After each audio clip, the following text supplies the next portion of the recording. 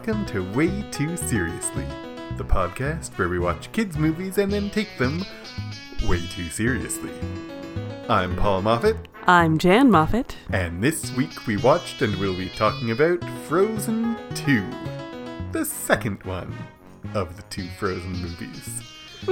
I don't think we've ever talked about Frozen 1, have we? We have not, so maybe we'll have to talk about that sometime. This is like an unwritten contract. Talking about Frozen 2 means maybe, who knows, maybe by the time we release this we will have sat on this and recorded Frozen 1. Probably not. Unlikely. Jan, do you want to tell us a bit about Frozen 2? Frozen 2 is a 2019 movie. It was directed by Chris Buck and Jennifer Lee, written by Jennifer Lee. It stars the voices of Kristen Bell, Idina Menzel, Josh Gad, Jonathan Groff, and new this time around is Sterling K. Brown and Evan Rachel Wood. Can you tell us a little bit about the plot of Frozen Part 2? It starts with two sisters, one born with powers, the other without. Then there is an enchanted forest, and I'm trying to recreate the way that Olaf does it, but I can't at all, and I'm not going to try. Okay. In this movie, things are basically going well for Anna and Elsa, and everything seems happy, and they don't want anything to change, which of course means that it does immediately. A mysterious voice draws Elsa towards the enchanted forest where the spirits of the elements are angry and have kept everything frozen in time for 35 years or so. And with Anna's help and Olaf's presence and Sven and Kristoff's not Paul, really are you doing presence. this from memory? Yes, I am doing this from memory.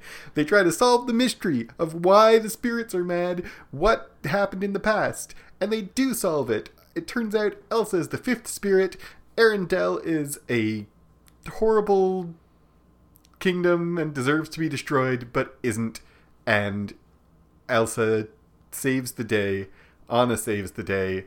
The dam that was built by Arendelle, supposedly as a gift to the indigenous people of Northumbria, was actually a trick, and Anna gets the spirits to destroy the dam, and then it doesn't destroy Arendelle because Elsa uses magic, and then Elsa stays to be the spirit, and Anna becomes the queen of Arendelle instead, and everyone lives happily ever after. And if you can understand the plot of this movie based on what I just said, congratulations, because that was some nonsense. Pretty much. It's been a long time, Paul. We have to these Way Too Seriously episodes have been far between. I'm glad to be back at it for this one, but we're a little rusty. But what did you think of Frozen 2? How much did you like Frozen 2? So this is the second time we're seeing this. We saw it once in theater a couple months ago, and now again. I love it. This is a fantastic movie. It's one of those ones, it's interesting because it's sometimes I'll see a movie in theaters and immediately afterwards I'm like, yeah, that was okay. And then it grows on me as I think about it more. And Moana was that, and Frozen 2 is that as well. That the second time I'm seeing it and hearing the songs for the past several months, it's really grown on me. And I enjoy it. In terms of sequels, in terms of Disney sequels, this is 100% the best one. Especially if you don't. The best Disney sequel ever. Not counting Pixar, so not counting Toy Story 2. Frozen 2 is just astounding for a sequel. I would say more than just this is the best Disney sequel ever. I would go so far as to say this is the only good Disney sequel ever. True. And I'm saying that without having a list in front of me, but I don't Disney does not do sequels. No. It's not the only good sequel ever, but it's the only good Disney sequel. Ralph Breaks the Internet is the one we've talked about before. Disney movie? Yeah. Yeah. Wreck-It Ralph is a Disney movie. Then, Remember all the Disney princesses in the second one? Right. So Ralph Breaks the Internet was very good. Do you think, okay, purely in terms of your enjoyment of it, we haven't talked about Frozen 1, but how does the sequel compare to the original for you? Yes, I've heard a lot of people say that they like this one better. Frozen will always have a very special place in my heart. It was the first movie we ever took our kids to see in theaters, and we have two little girls who are sisters, and so it was very fitting for it to be their first movie. We went to Disney World and saw Frozen sing along. I really love the first one. This one is, I think, just as good, but it doesn't quite replace Frozen in my heart. How about you? Essentially the same. I enjoy this movie, and like you were saying, I think quite like what you were saying, this is a movie that I liked when we saw it in theaters, but it has grown on me rather than the opposite. I think I liked, you compared to Moana, I think I loved Moana right from the get-go, but there are movies that, like, the more you think about it, the less you like them, and movies where the more you think about it, the more you like them, and this movie's grown on me for sure, in my enjoyment of it. And exactly, I'm so boring, but just like you, for all exactly the same reasons, the first Frozen's always going to have a special place in my heart, and apart from my, like, judgment of its quality, just my affection for it, Frozen 1 will be hard to ever beat because it's this nostalgic moment in my kids' lives, and it all, like, nothing will ever be that. The first movie we saw together in theaters, it was about sisters loving each other. Like, that's never gonna be replaced. Exactly. But I really enjoy this movie. Are you ready to talk about objectively how good a movie do you think Frozen is? Yeah, sure. Because one of the things that Frozen 2, one of the things that first Frozen people say about it that I think is fair is that it has one really good song, and then the other songs are okay. Yeah. And I think the other songs are better than okay, but I think, like, Let It Go is much better than anything else in Frozen. Yeah. I think Let It Go is much better than anything in Frozen 2. Agreed.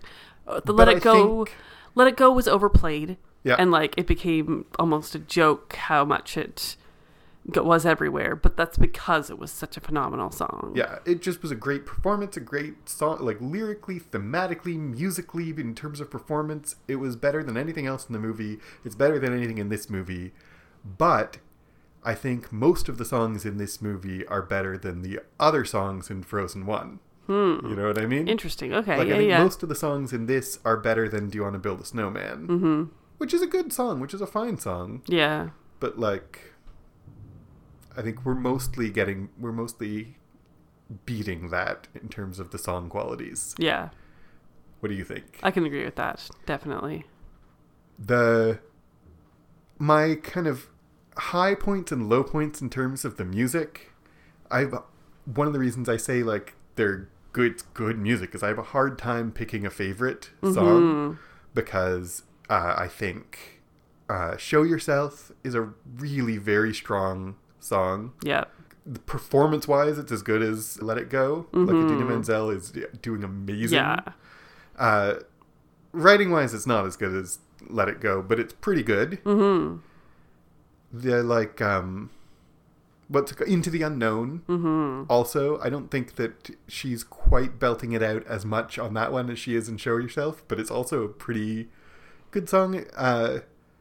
The Anna song, The Next Right Thing, is like a beautiful, it's one of the most compelling and accurate depictions of grief that I've ever seen. Yeah. This, like, there's no hope, but you just have to take the next step anyway.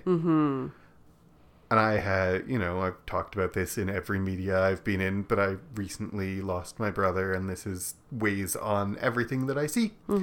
And it felt familiar in how it describes what it feels like to lose someone you love and keep going, even though you kind of feel like maybe you have no reason to keep going. Yeah. I think the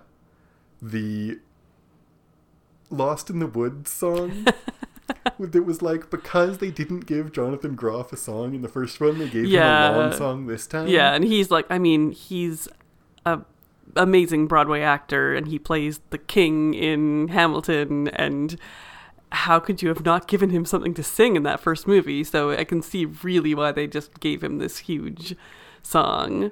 And like, I'm torn about it. Yeah, me too. Why are you torn? Because it's a lot of fun to watch. It's really funny, but it's like, what exactly are they going for with this? Exactly, yep. They're making the audience laugh because it's this weird, like, rock ballad tribute song. They're making some parts of the audience laugh. Like, even That the is kids true. laugh. Well, even but the if you kids- recognize Queen, Yeah. then the, like, dark background with the reindeer is much funnier. Yes, exactly. Yeah, there's some elements that make kids laugh and a lot of elements that make adults laugh. But it's his emotional song. He's going through a hard time. And so, like, am I really laughing at Kristoff in this moment? Yeah. Is this really, like, it's not quite hitting emotionally the way it should. Yeah. But also, it's just so good and so funny. And Jonathan Groff is amazing. I think it's a case of, like, the opposite of why the two Elsa songs don't quite hit as much as Let It Go does, are for the opposite reason. That those two Elsa songs are good in the movie, but they don't stand alone as a song the way Let It Go did. Yeah. And the Lost in the Woods stands alone as a song, as like a music video, a hilarious parody of rock ballads, is funny. The performance is so good, but just in its place in the movie, it does not make sense. Yeah. And it kind of stalls the movie. It stalls his story. It makes his whole emotional arc into a joke that means nothing. Mm-hmm. Which it is, like, and he never comes back from that. Yeah. So why do I care about any of this story about Kristoff? Yeah. And it's quite long. Yeah. As a song on its own, for its own merits, that's fine, but, like, the movie just grinds to a halt to have this long parody video that has nothing to do with what's happening. That's true. So I'm torn about it, because I enjoy it as a thing, but as a part of the movie, I think it doesn't earn its place. Yeah, you're not wrong. Olaf continues to be funny. Like, he could easily have been like the Jar Jar of these movies. He could easily have been just like that annoying sidekick, but somehow the way Josh Gad does the voice, the way that they hit emotional resonance with him as well as humor. Yeah. The way he's comic relief, but also an emotional connection between the two sisters. It lands just in that perfect sweet spot. And I think it lands for the reason that Kristoff's song doesn't, is it's sincere. Yeah. Like, Josh Gad plays Olaf earnest. Yes. True. All the time. Mm-hmm. And that's both where the comedy comes from and where the emotional weight comes from. They come from the exact same place. If Josh Gad was winking at us or, like, hamming it up, yeah, it would fall flat so quickly. So quickly. But he's just like, he is a snowman with a heart of gold who is completely wide-eyed and completely earnest all the time. Yep. And that's what it needs. Mm-hmm. Yeah, I think it really succeeds in the performance. Yep. Anything else to say about the performances? I think Kristen Bell and Idina Menzel just continue to knock it out of the park in this one. Kristen Bell is in so many things that I love. I mean, she's in Veronica Mars. She's in The Good Place. She's just someone I love. And it's kind of funny to think of her as Anna sometimes when, like, I could almost put some of Eleanor from The Good Place's lines in her lips, you know? Like, Anna would definitely say, I'm a legit snack. Yeah, exactly. Like, I mean, she wouldn't actually say that, but I can really see her saying that. I'd really like to see a video of Anna saying some of Eleanor's lines. Yes. And we already said, like, Idina Menzel is, she's amazing. Yeah. She's amazing in this role. Yeah.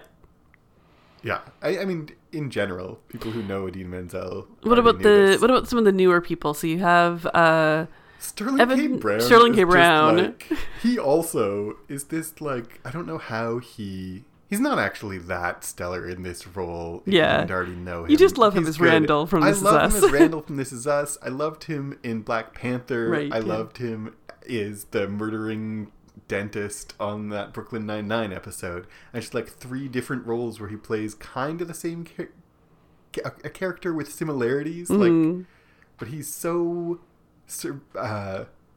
so much charisma, Sterling K. Brown, that like all 3 of those characters are characters who, like Olaf, are like survive in the performance, and this captain is like fine. Yeah. But he's better than he's more memorable. He could easily be a forgettable character, and I Yeah. think Sterling K. Brown makes him a stand-up character. And then like who else? Evan Rachel Wood is the voice of the mother. Yeah, She's not okay. a strong character, but she's. I mean, I like her singing voice is really beautiful when she sings the song with Elsa. Sure. I think that does surprising. I didn't know how good of a singer Evan Rachel Wood was. Sure. I don't really have like she didn't make much of an impression. So, what about the plot of this movie?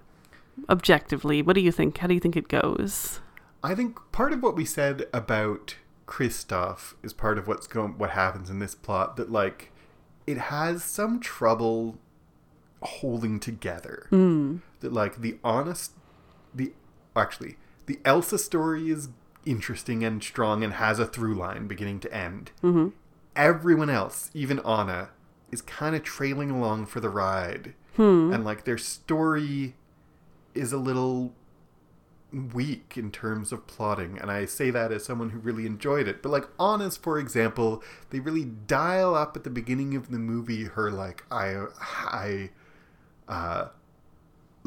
whole life is for my sister, which was also in the first movie, but it was like they flatten her character a bit at the beginning of the movie so that she has only one motivation in this movie. It is to be stuck by Elsa's side all the time, because otherwise her plot doesn't quite make sense. I think. Yeah, I'm not sure. I feel like this is Anna sticking by her sister's side, but it's all motivated by what happened in the first movie. And so it makes sense that emotionally she would be in this space where she is upset with her sister for keeping any secrets, for running away. And she wants to, I think she has this love for Arendelle and wants to be as good as her sister and live up, and like I just feel like the ending is so satisfying with her becoming queen, and I feel like it leads up to that she wants to be in charge. She deserves that because she wants it, rather than Elsa, who's just basically forced into that role because she's the older sister, is what I feel like. I feel like I think you are finding track that they didn't lay down because of the ending. No, because she's showing her love for her people by like she's figuring out who she is by like her father and her mother were these 2 different people, and she's following the father where Elsa is following the mother's footsteps, she's following her father's footsteps and destroying what he did, like destroying the dam, because she figures out it was wrong. That happens like 3/4 of the way through the movie. From that point on, I'm with you. Okay. I think from the time that Elsa dies, or seems to, on, Anna's plot is really good. But until there, it's just like, let's push her until she gets to the point she needs to be to land well. Okay. And I just think that they're just being sisters who are doing something together, who are discovering their past together. Yeah. Because you start at the beginning of the movie with the father telling them the story of the forest and the mother singing them the song, and so then they both need to experience this thing together. I think that Anna's characterization is good, fine, good from the beginning. Her plot is like, I'm going to just follow Elsa and do whatever Elsa is going to do until after Elsa, and it's not entirely like it.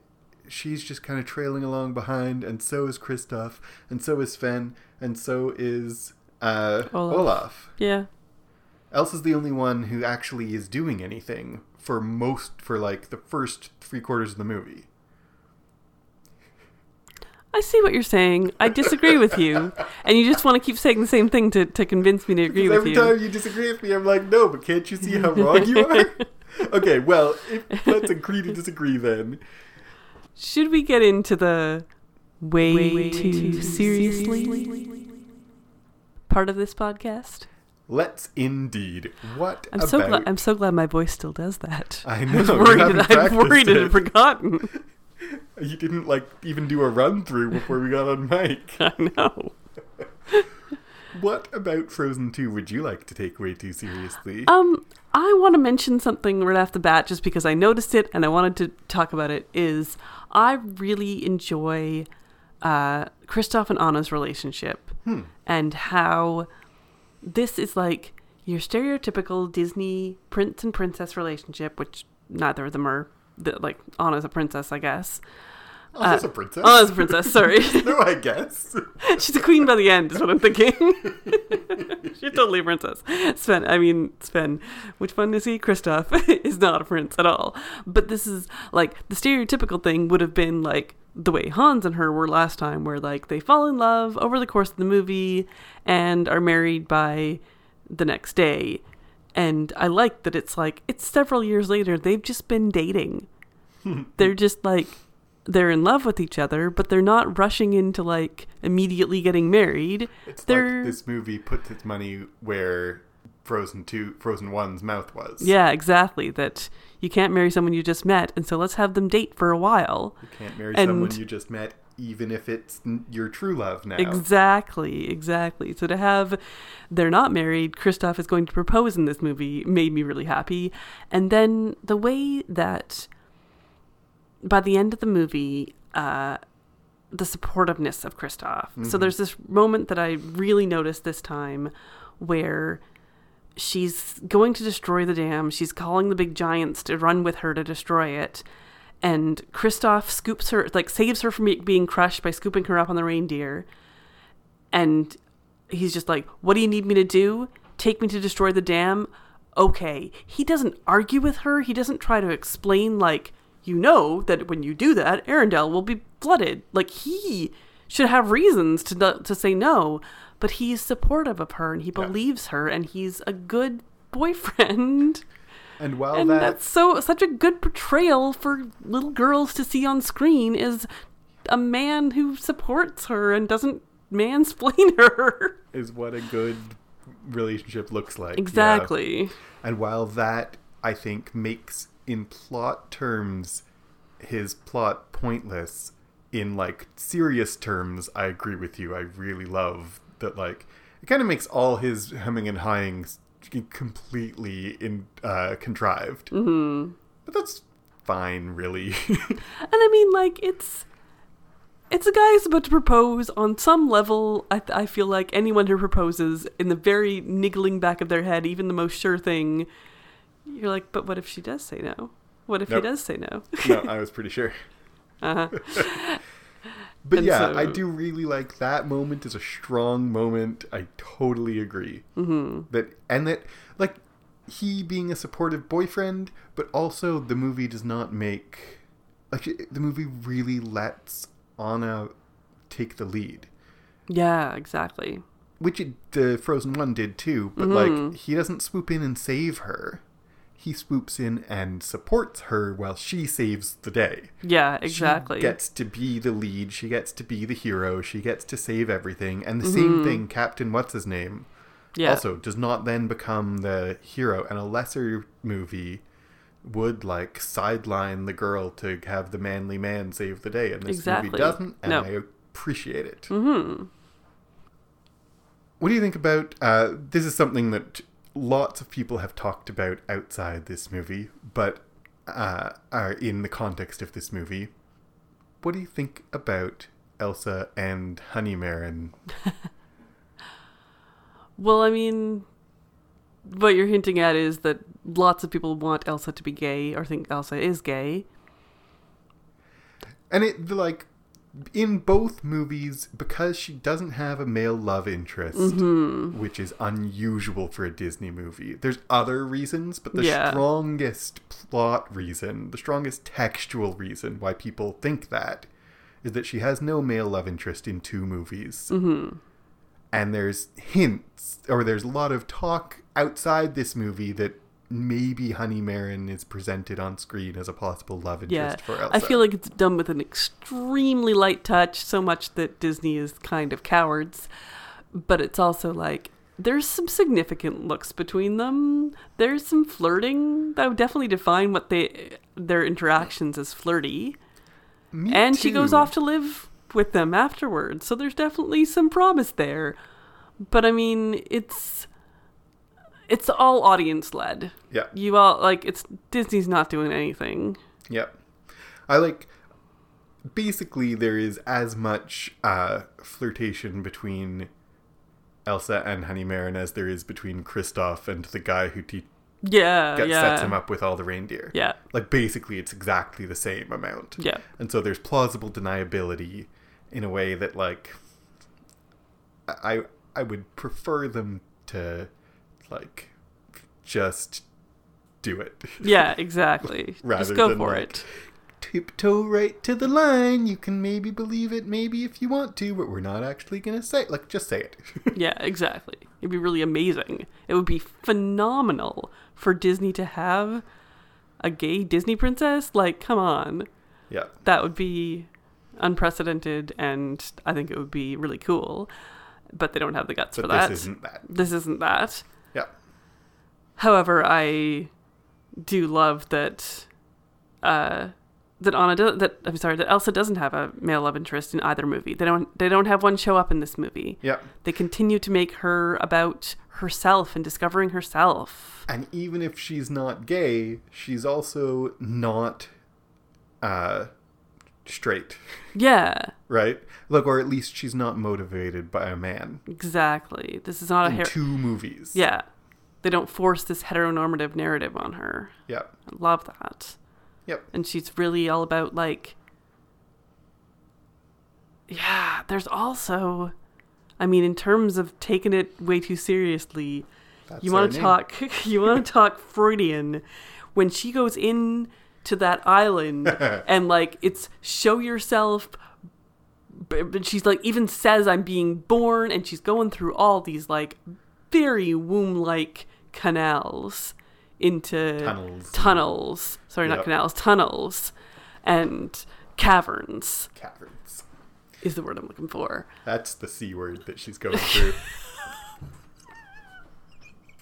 Anyway, yeah, if you're looking for like a Freudian reading of this, it's pretty she's going through those caverns and coming out the other side, and it's a birth metaphor, but it also could be very a sexual metaphor as well. It also could be. Yeah. What do you think about the relationship between, like I said, Northumbria is a stand-in for Indigenous people, or I think I maybe said that they're Indigenous. Yeah, do you want to talk about that a little more? Narratives of Indigenous and settler dynamics in like Norway are different from what they are in America. Mm-hmm. And I think this movie is mapping some American politics onto a Norwegian setting. Mm-hmm. But even in Norway, like Germanic, and it's not Norway, but even like in the Nordic world, Germanic people and like Sami Indigenous people are not the same thing. And the relationship between them is not exactly the same, but it is not unlike the relationship between colonizers and colonialists and Indigenous people anywhere else in the world. Mm-hmm. Like every story is different. But just so like there is this relationship between the Northumbria represent Indigenous people and the Arendelle represent settler culture, colonialism in all kinds of ways. Mm-hmm. And one of the things, there's good things and bad things, I think, about how they represent that in this movie. Absolutely. Maybe one of the bad things is, although they say explicitly, no, they're not magic, they just take care of the forest, they still do kind of show the indigenous people are magic people who have a magical connection to the spirit world. And that's just like, that's an othering move, right? Yeah. It's like, they're not regular people like people are. They're magic people who know about magic spirit energy. Mm-hmm. And like... Yeah, it makes them very much the other. Yeah. And it makes it so that the presumed audience is the Arendelle. Mm-hmm. And then the Arendelle people are going to see these weird other magic people. Yeah. And so the presumed audience is not seeing themselves in the Northumbrians. Mm-hmm. I definitely agree with that. I think that it was...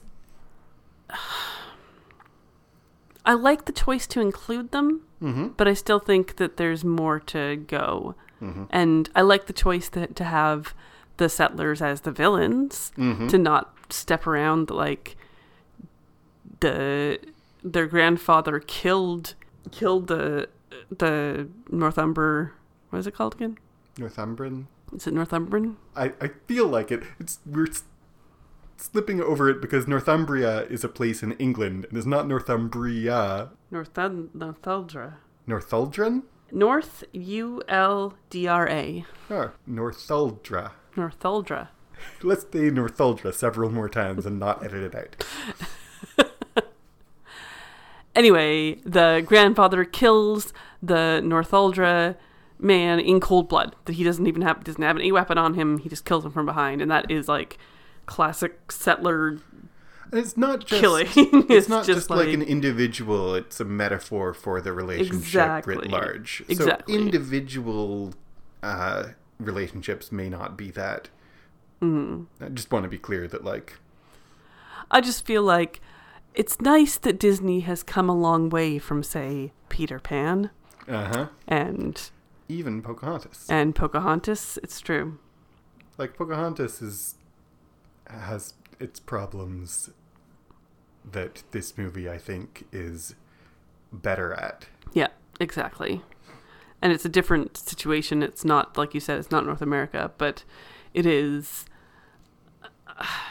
yeah, well, it does have its issues. I think that at least they're smart enough to portray the colonizers as making bad choices, as the oppressors. Mm-hmm. I like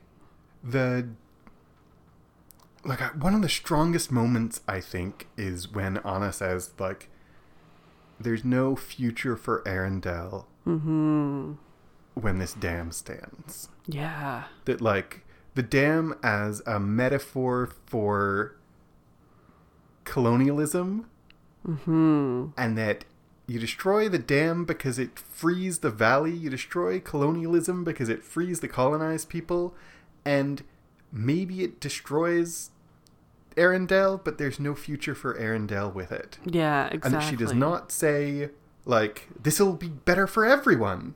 No. She says, there's no future for Arendelle as long as this is here. And, like, that way of framing it, I think, is a really strong choice. And then Elsa magically saves the day, so there are no consequences. Yeah, I mean, that's where it's Disneyfied. That's where this is Disney. This is a happy ending for everyone because that's the way Disney's going to end things. And the magical spirits have all come together with Elsa as their center so she can save whoever she wants to save. And that's just... And, like, I don't know if I wrap it want up in a to bow. say... I'm not trying to say that, like, I wish that Arendelle had been destroyed and all the people had been flooded and killed. Like, the people were safe. But I'm not saying I was hoping that the city was destroyed. But I am, like... I don't know what would have been a better ending, but that ending feels not just like a happy Disney ending, but kind of like a cop-out. Where they're like, we have to destroy the dam and there's going to be consequences for us. And then like, oh, but how about if there were no consequences? Yeah. Right? Okay. Like, I don't have the answer of what should have happened instead. But I feel like it was a bit like, and then quickly Elsa sweeps in and saves everybody at the end. Yeah. Right? It was a little neat. Yeah. Yeah, I can see that. I think part of the problem with the forest, though, was it was missing that center element that Elsa was there to provide, and so therefore can solve things between the colonizers and the indigenous peoples. Is this movie just a ripoff of Avatar? Because there's the 4 elements, and then she's the bridge between their 2 worlds. Just throwing that out there. I did think, as soon as they started saying, they were like, air, earth, fire, water, and I was like, long ago, the 4 nations lived in harmony. Then everything changed when the Fire Arendelle Nations attacked. Exactly. Like Only Elsa, the master of all 4 elements. Except she's not. They watched Avatar between Frozen 1 and Frozen 2, and then they were like, what if Avatar but Frozen? Yeah, and exactly. Is there anything else about Frozen 2 that you would like to take way too seriously? Probably, but I can't think of any right now. What about you? The things I mostly wanted to talk about, we have talked about. So, is it good? Is it seriously good? I think it is good. Mm-hmm. I think it's easily good. Yep. You said it's the best Disney sequel ever, and I'm totally with you. Actually, you said that, but okay. Okay, you said it's... No, you said it's the best one. I said it's the only good one ever. Oh, right. Yes. Regardless, yes. Like, without a doubt, good. Is it seriously good? Is it seriously good? Yes. I think what makes it seriously good are, like, female leads who are actual leads, who are not leads in name only. They're, like, actual active leads, especially Elsa. Yeah. The relationship between Anna and Kristoff treads into some, like, women be crazy moments, but then it saves itself by, like, what a good relationship looks like is your support of each other and trust each other. Yeah. And because she's the lead, he's the one trusting her. Yeah. And the only future for colonizers is to destroy the things that of colonialism that benefit them, even to their harm. It's the only way forward. Yeah. I think that moves it into seriously good. Is there anything, what's the seriously badness? Nothing seriously bad comes to that I think, magnitude. we picked on a little bit of some of the elements that we mentioned, but I think none of that pushes it towards bad. The seriously worst thing about it probably is the, like, queer baiting. Yeah. Which is, like, pretending that you're going to tell a gay story and then not. Yeah. And I think if that, you know, like, if that bugs you enough to think that it's seriously bad, that's your prerogative. But I think that on the whole, it ends up seriously good. Mm-hmm. I think so too. Do you think there should be a Frozen 3? No. I think there probably will be, though. I think there probably will be, though. Well, the thing we didn't talk about, we don't have to, but I'll just throw it out here, is there's this whole theme about growing up. Mm-hmm. Yeah. We won't expand on it, but Yeah. just we noticed it. Sure. Yeah, we did. There's lots of things we noticed that we won't necessarily talk no, about. there's totally something else important that I really want to talk about What's that? seriously. Do we have to edit it back, or will I talk about it now? Just talk about it. Water does not have memory, you guys. Central to this movie, Olaf says, water has memory, and he says it among, like, a list of true facts. Like, wombats really do poop in squares and cubes and whatever else. All the other facts he says are true. And he says water has memory. And they really are hammering it home in this movie. It's important to the plot. They say that phrase, water has memory, like 6 times in this movie.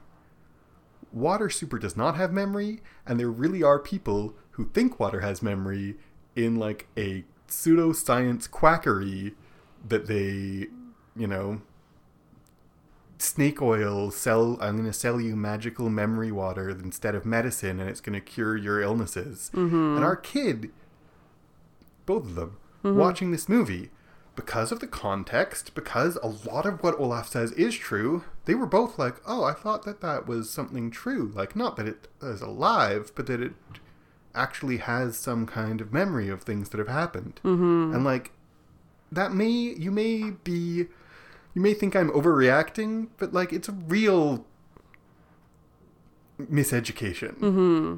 That this movie is doing. Like, a whole bunch of kids are going to watch this movie and think water has memory, think homeopathy has, like, truth to it, think this is a viable... And it's not presented as equal to, like, Elsa has snow magic. It's presented as equal to, like, wombats poop cubes. You look that up, you find out that it's true. Yeah. So I think it's a real disservice to kids and to people. Like, because it's quackery and it's nonsense. Pseudoscience makes Paul mad. Pseudoscience makes me mad. Magic, I'm good for. Like, do magic. Don't give me pseudoscience and pretend it's real. Mm-hmm. That sucks. All right. I'm like, maybe gonna push it down to medium good. No. Don't you dare. But that's the seriously worst part. Okay. This movie is good and seriously good. But that's the seriously worst part. Jan is rolling her eyes and does not want me to keep going. By the way, I said I was going to mention this on mic, and here I go. When we came down, the first thing that happened, we walked into the basement to start recording, and the first thing Jan said is, "Oh, that's what happened to my tea." Because her teacup is here full of tea, but cold now. And that was a funny thing to say as you walk into a room. Okay. It's also in a Beauty and the Beast mug, speaking of like Disney movies and stuff. With a chip out of it. With both a fake chip and a real chip. All right. So thank you for listening to Paul's Crazy Rant. This has been Paul's Crazy Rant. No, wait. This has been way too seriously. If you have a crazy rant for us, you can talk to us on Twitter at WTScast. You can send us an email, waytooseriouslycast@gmail.com. I think that's our email address. Yes, it is. You can also support us on Patreon. We have new podcasts coming out super soon because we're all stuck inside just like you are. And so we're probably going to be continuing to make more podcasts because what else are we going to do? You can support us on Patreon, patreon.com/clockworkscast. We are, of course, in the same situation as everybody else with precarity of everything. I don't know, like, I was going to say specific things, but like with precarity of everything. So we understand if you happen to be able to support us on Patreon, that would super help us out. But also if you're going through tough times because the world is falling apart, don't worry about it. Still listen to our podcast. We love you. Yeah. Thanks for listening. I've been Paul Moffat. I've been Jan Moffat. But here's the problem.